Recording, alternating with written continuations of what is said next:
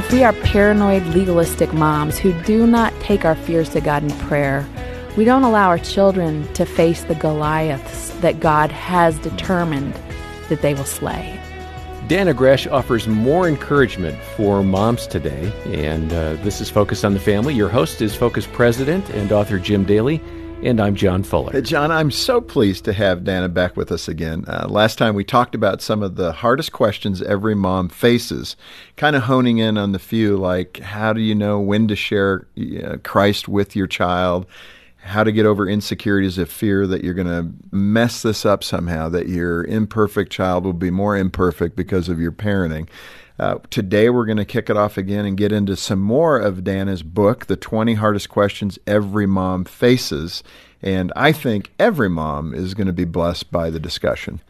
And Dannah is a well-known speaker and author. She writes for young women and moms. And this book is really based on her own journey as a mom of three. She knows firsthand about a lot of what we're talking about today. Dannah, welcome back. Thanks. It's good to be back. I want to get back into it. All right, let's do last it. time we may have missed one of the most important questions, and we probably should have started there because I think it's fundamental. It's that question of who do you think you are? Man, that's true for all of us. That's kind of the faith question, isn't it? Oh, yeah. That's the life question. But it really comes into play, I think, as parents, because there's not any more important task we're going to put our hands to than raising little hearts to love Jesus. So the enemy really breathes that question into our hearts. And I think what I hear moms saying is that whatever area of their life they really struggled with is where that question is the loudest. So if you're a family that struggled with debt, but you're teaching your children good budgeting practices, or you're teaching them to tithe and you're teaching them to save, the question in the back of your mind is, who do I think I am to teach this to them? I messed things up financially. That's why we're struggling so much. For some moms, I've heard single moms really say, when I talk to my children about marriage and family and how precious it is and how God wants them to honor that, the question in the back of my head is, who do I think I am? I'm a single mom, and I'm telling my children to honor marriage. And for me, the question really comes up when I teach my children about their sexuality and purity, because that's not an area that I walked out well in my life. And so the question, who do you think you are, just haunts me.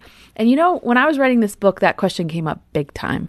I probably haven't felt it be really loud in years, but as I was writing my first book for moms, who do you think you are was just all over it. And I would say every day when I went to write the book, I can't write this, I can't write this, I can't write this.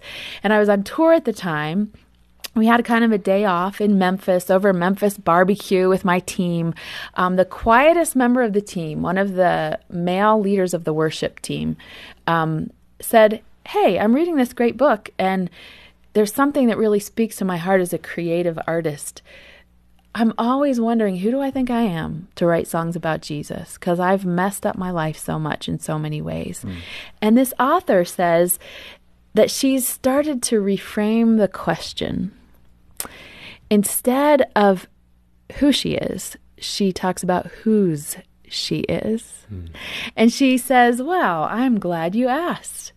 I'm a daughter of the King of the universe. And as such, I have the right to participate in the unfolding of this world. What a healing balm that was to my heart. Because I thought, I don't have to have lived my whole life right to be a great parent.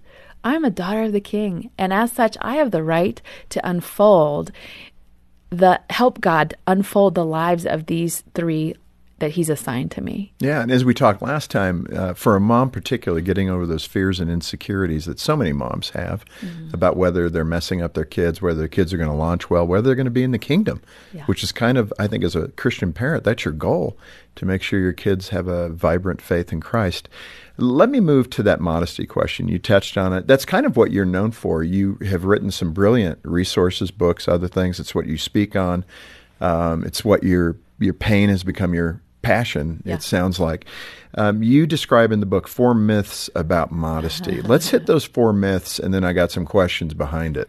Well, the first myth is that the modesty movement, or teaching modesty to your daughter or son, is going to forbid the expression of their beauty. I don't think that's true at all. I have in my office 2 I guess, I don't know what to call them except Barbie dolls. They're not Barbie dolls. One of them's a Barbie doll. One of them is Barbie in her disco dress. Okay, it's not a disco dress. Okay, whatever she wears this today. This is getting more interesting. It's way too short. Why do you have a Barbie desk in your office? I'm going to explain. She has her like high heels on and her, her hair, and she's dressed very skimpily. And any mom would say, yeah, my daughter, I don't want her to dress like that. And I've talked many times about the fact that if Barbie was real, she's not physically possible. For one thing, her neck is so long, she's like practically a giraffe. If you saw a woman walking around with a neck that long and slender, you'd think that her head was going to just lop right over. So little girls have this standard of, oh, this is what my body's supposed to grow up to look like, and it's such a terrible lie. But on the other hand, I have a Barbie. Her name is Fula. She is from the Middle East. She is the Barbie doll that little Muslim girls play with. There is no form or figure to her body. She's very nondescript physically. She's covered in a burqa, so the only part of her you really can see is pieces of her face. And I think that both these two extremes are both harmful to a little girl. I think both of those extremes say your body is a shameful thing or your value is your body. And what I want moms to do is teach something in the middle, which is your body is a masterpiece created by God. It's good, and it has a useful purpose. And when our daughters understand the purpose of it, and they understand that the purpose of it is to glorify God, and they understand who God is, what I really like to say is, in terms of modesty and every other aspect of life, our children do not need self-esteem. They need God-esteem. Because if they understand who God is and whose they are, they'll understand the purpose of their body and the value of themselves, but they won't make too much of it. Yeah. And that's what I think good modesty teaches. And that doesn't forbid us expressing our beauty. Listen, we were created in God's image. God loved to express beauty with a rainbow. You talk in Revelations, it talks about how beautiful heaven is, like the jasper throne room. I mean, just beautiful, beautiful, beautiful. And I know guys didn't get as much of that part of God's image, but girls, we like to express our beauty. That is a part of God in us. Yeah. And it's okay. So teaching modesty does not forbid the expression of beauty. It just gives it boundaries. Okay, that's number one. Now, the other three, you have modesty as a form of misogyny. What is meant by that? Well, I think there are a lot of people who don't like us to teach boundaries in terms of anything related to our sexuality. And the people that are, trying to get us to say, do anything you want, anytime you want, in any way you want, are the same people that are saying that modesty is a form of misogyny. And one of the things they use is that, hey, it seems that the Christian culture is always telling girls to be modest, but it's hardly ever telling boys to be modest. Well, that's not really true. The Bible tells us that purity and modesty are for both genders, both sexes, but the majority of the teaching in the Bible is directed towards women. And so the Christian culture is just reflecting what the Bible reflects. And quite honestly, the clothing manufactured for boys does not objectify them. The clothing being manufactured for girls does objectify them. And you have some examples of that. I was kind of taken aback by that. What were the findings that you saw? Yeah, well, recently there's been a clothing line that just kind of did some research, and they compared I think it was the 10 top retail brands that are sold to tween boys and girls. And they compared them, and shorts were 65% shorter. The girls' shorts were 65% shorter than the boys' shorts. Even just the length of the sleeves, which isn't a big deal, but the length of the sleeves were 36% shorter for girls. So everything's tighter. Everything's tighter. Everything's tinier. The circumference of a shirt at the belly was 1 to 3 inches skinnier in girls than it was in boys. Now, of course, girls do have smaller frames, but I think the point is even down to the fabric being used to create a girl's T-shirt was significantly thinner than the fabric being used for a boy's shirt. So the fact that we are addressing modesty to our daughters is because the culture is preying upon them. Manufacturers of clothing and beauty products are preying upon girls in such a way that they can be objectified, and a wise parent won't let that happen. Let's move to the next one. Number 3 of the myths in the area of modesty, that men are off the hook. Yeah, they're not off the hook. Even though most of the texts in the scriptures are addressed towards women being modest, there's one thing that's only addressed to men, and that is protecting their sisters.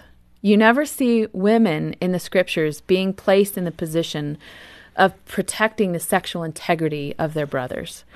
But God says that men are supposed to present their wives a pure and spotless bride before him.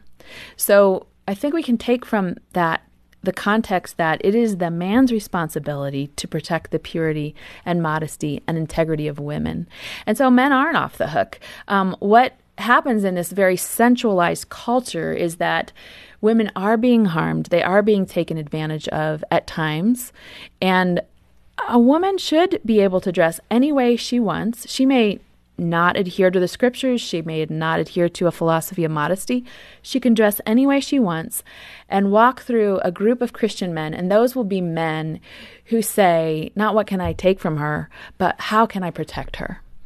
Men are not off the hook. They are charged with protecting not just their wives and their daughters, but all of womanhood. I love that example, and that's rarely talked about. I don't think most teaching to teen boys in many homes would be in that direction. Protect your sisters, Christian Absolutely. sisters, or your literal sisters. It's critical. In that way. And it's critical that we teach them that. Your 4th myth is modesty is about clothes. Yeah. And you debunk that. Yes. What do you say? A really big part of our Secret Keeper Girl ministry, which is our teen touring event that goes across the nation. We do about 100 events a year, is defining modesty. And we just talk about how modesty is about being appropriate. So then you take that to the next step of, okay, what's appropriate in terms of how my body is presented? And you can start to talk in a very safe, age-appropriate way about modest clothing.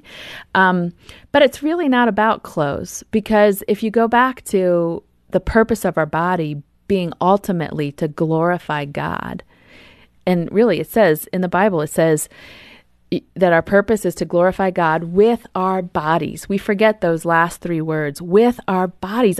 Glorifying God is not some difficult to understand theological thing. It means that my body is in alignment with showing him off.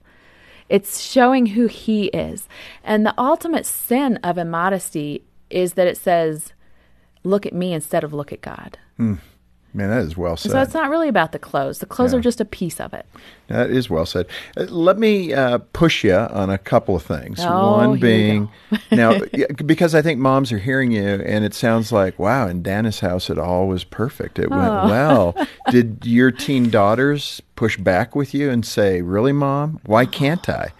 Let's get to the real stuff. The best way I can answer your question is to say that there were tears at the mall many times. But you just stood firm. Yeah, and it wasn't easy. Quite honestly, there were times I had to bring in the cavalry, a.k.a. Dad, especially during things like prom dresses, because it seems like there are certain times that we throw out all the modesty guidelines. We'll make an exception for this dance. Yeah, so this is an exception. So let's go with the low-cut neckline and the short dress. So Bob would a lot of times just intervene, and we chose to use carrots instead of sticks. So there were usually rewards if the girls got on board, because it is hard. It is very hard to go out there prom dress shopping or shopping for shorts. There are certain areas where it's really difficult to find something feminine and cute and trendy that's also tasteful and appropriate. So what kind of carrots did you offer? Yeah, I'm thinking money. I'll give you $20 if you wear this. Sometimes there were, we would give them so much money, and we'd say, if all of the clothes that you buy today with this money pass all of we call them our truth or bear fashion tests, and your heart is in a great place, and you stay under budget, you get to keep all the extra money for yourself. So that was, they had 3 things there. It wasn't just you got to have money left over, but you got to have your heart in a good place. You got to adhere to our family preferences. And we called them family preferences. I don't know that the Bible says how long your short inseam should be, because it doesn't. But these were our family preferences. They would be rewarded for that in some creative way. All right, let's go to another one. This is a difficult one, too. You're hitting all the hard questions, really.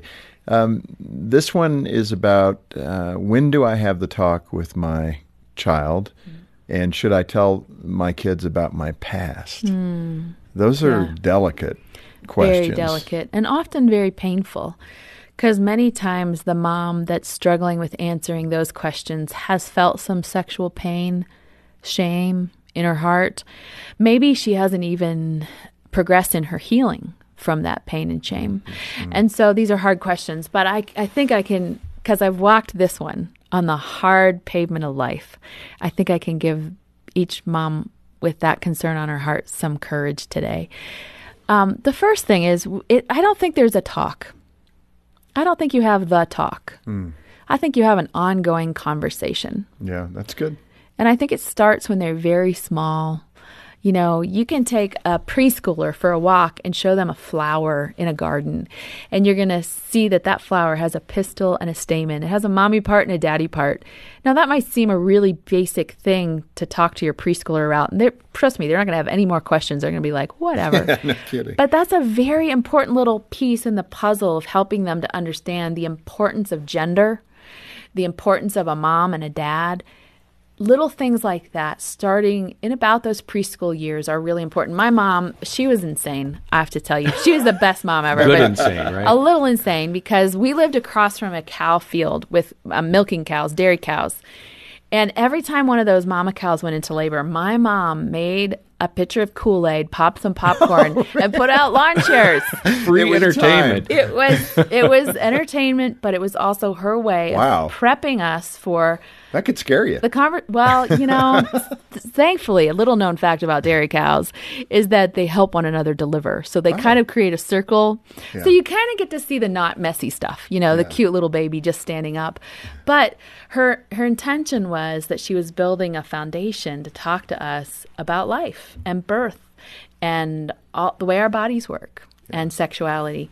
So I did that with my kids. You know, if I knew there was a kitty in labor, I said, friends, call me when that kitty goes into labor. And just little things can make the conversation easy.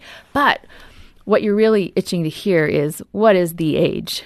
Well, that would be a good thing. That they need to know the basic mechanics of sex. I don't know that there is one age for every child, but I would say that most psychologists, including Christian psychologists, would agree that about the 9th year is an important year for them to hear the basic mechanics of sex. There are some exceptions. Some children aren't quite ready yet.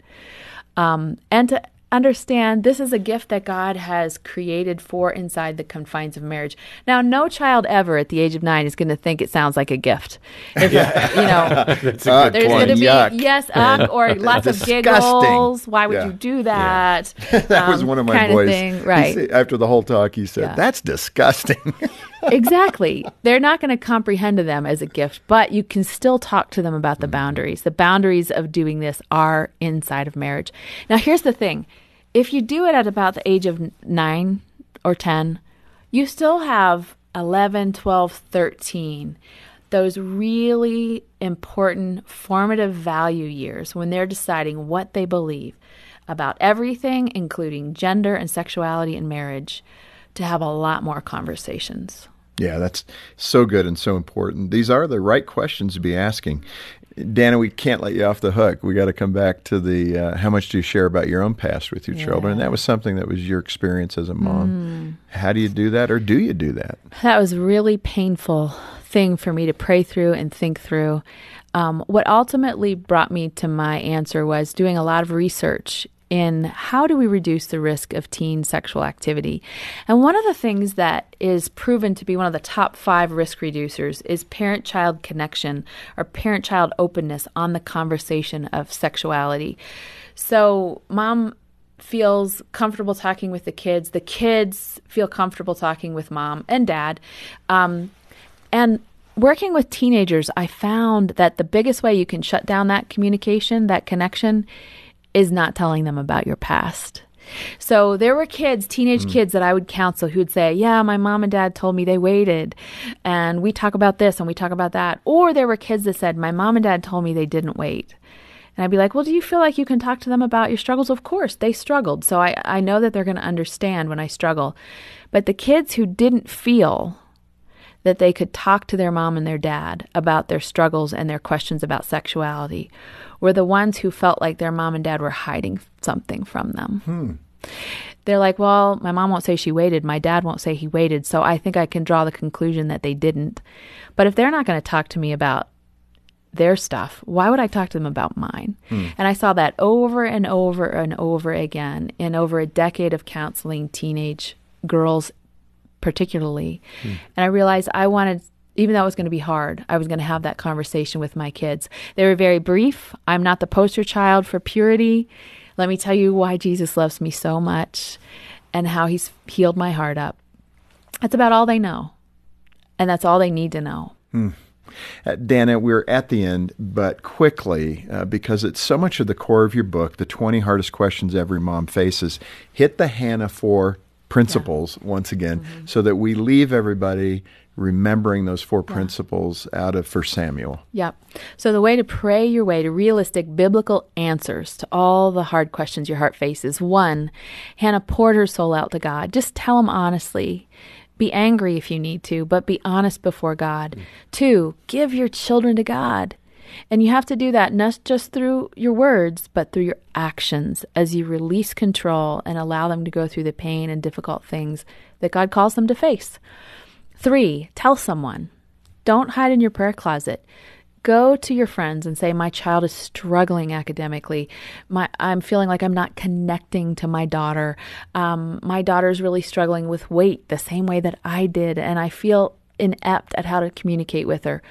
Tell someone who can pray with you. And 4th, be prepared to wait. All through the book, I have a waiting prayer, a scripture that talks about waiting on the Lord to pray over your children in that specific area, because for moms, waiting sometimes is one of the hardest things.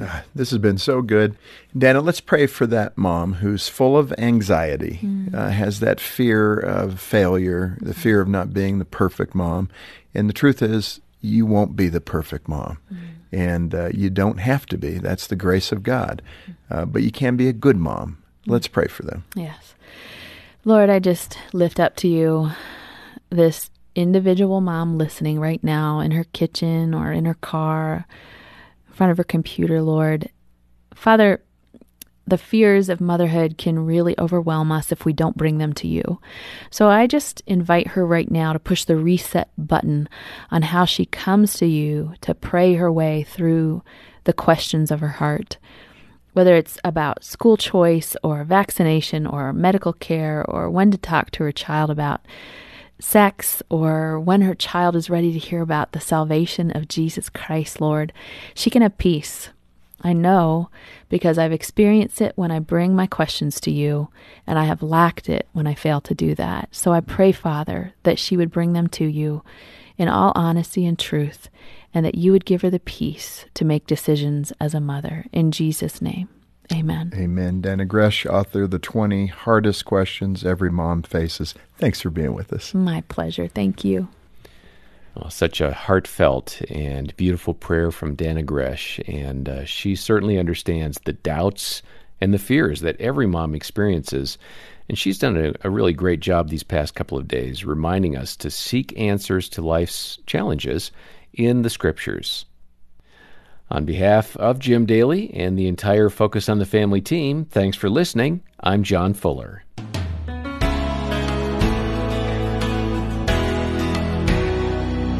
The last 2 days of conversation with Dannah Gresh have been truly enlightening, and I am so grateful that as Dannah humbled herself and sought God for answers to the struggles, she's now able to graciously share the wisdom and insight she's gained. Dannah's book, The 20 Hardest Questions Every Mom Faces, is certainly a powerful tool in the hands of any mom. In it, Dannah offers biblically based wisdom and encouragement walking with you as you think through 20 of the most difficult questions confronting moms. You'll find it online at safamily.co.za or give us a call on 031 716 3300. You know, over the past year, Focus helped more than 9,900 parents improve their parenting skills, build closer family bonds, and instill faith and character in their children. Our goal is to help your family thrive. If you'd like to speak with one of our counselors, we can make that happen. If you have a prayer request about your family, we're here for you. You can call us or connect through our website at safamily.co.za. For Focus on the Family Africa, I'm Alison Schnell, inviting you to join us next time when we'll once again help you and your family thrive in Christ.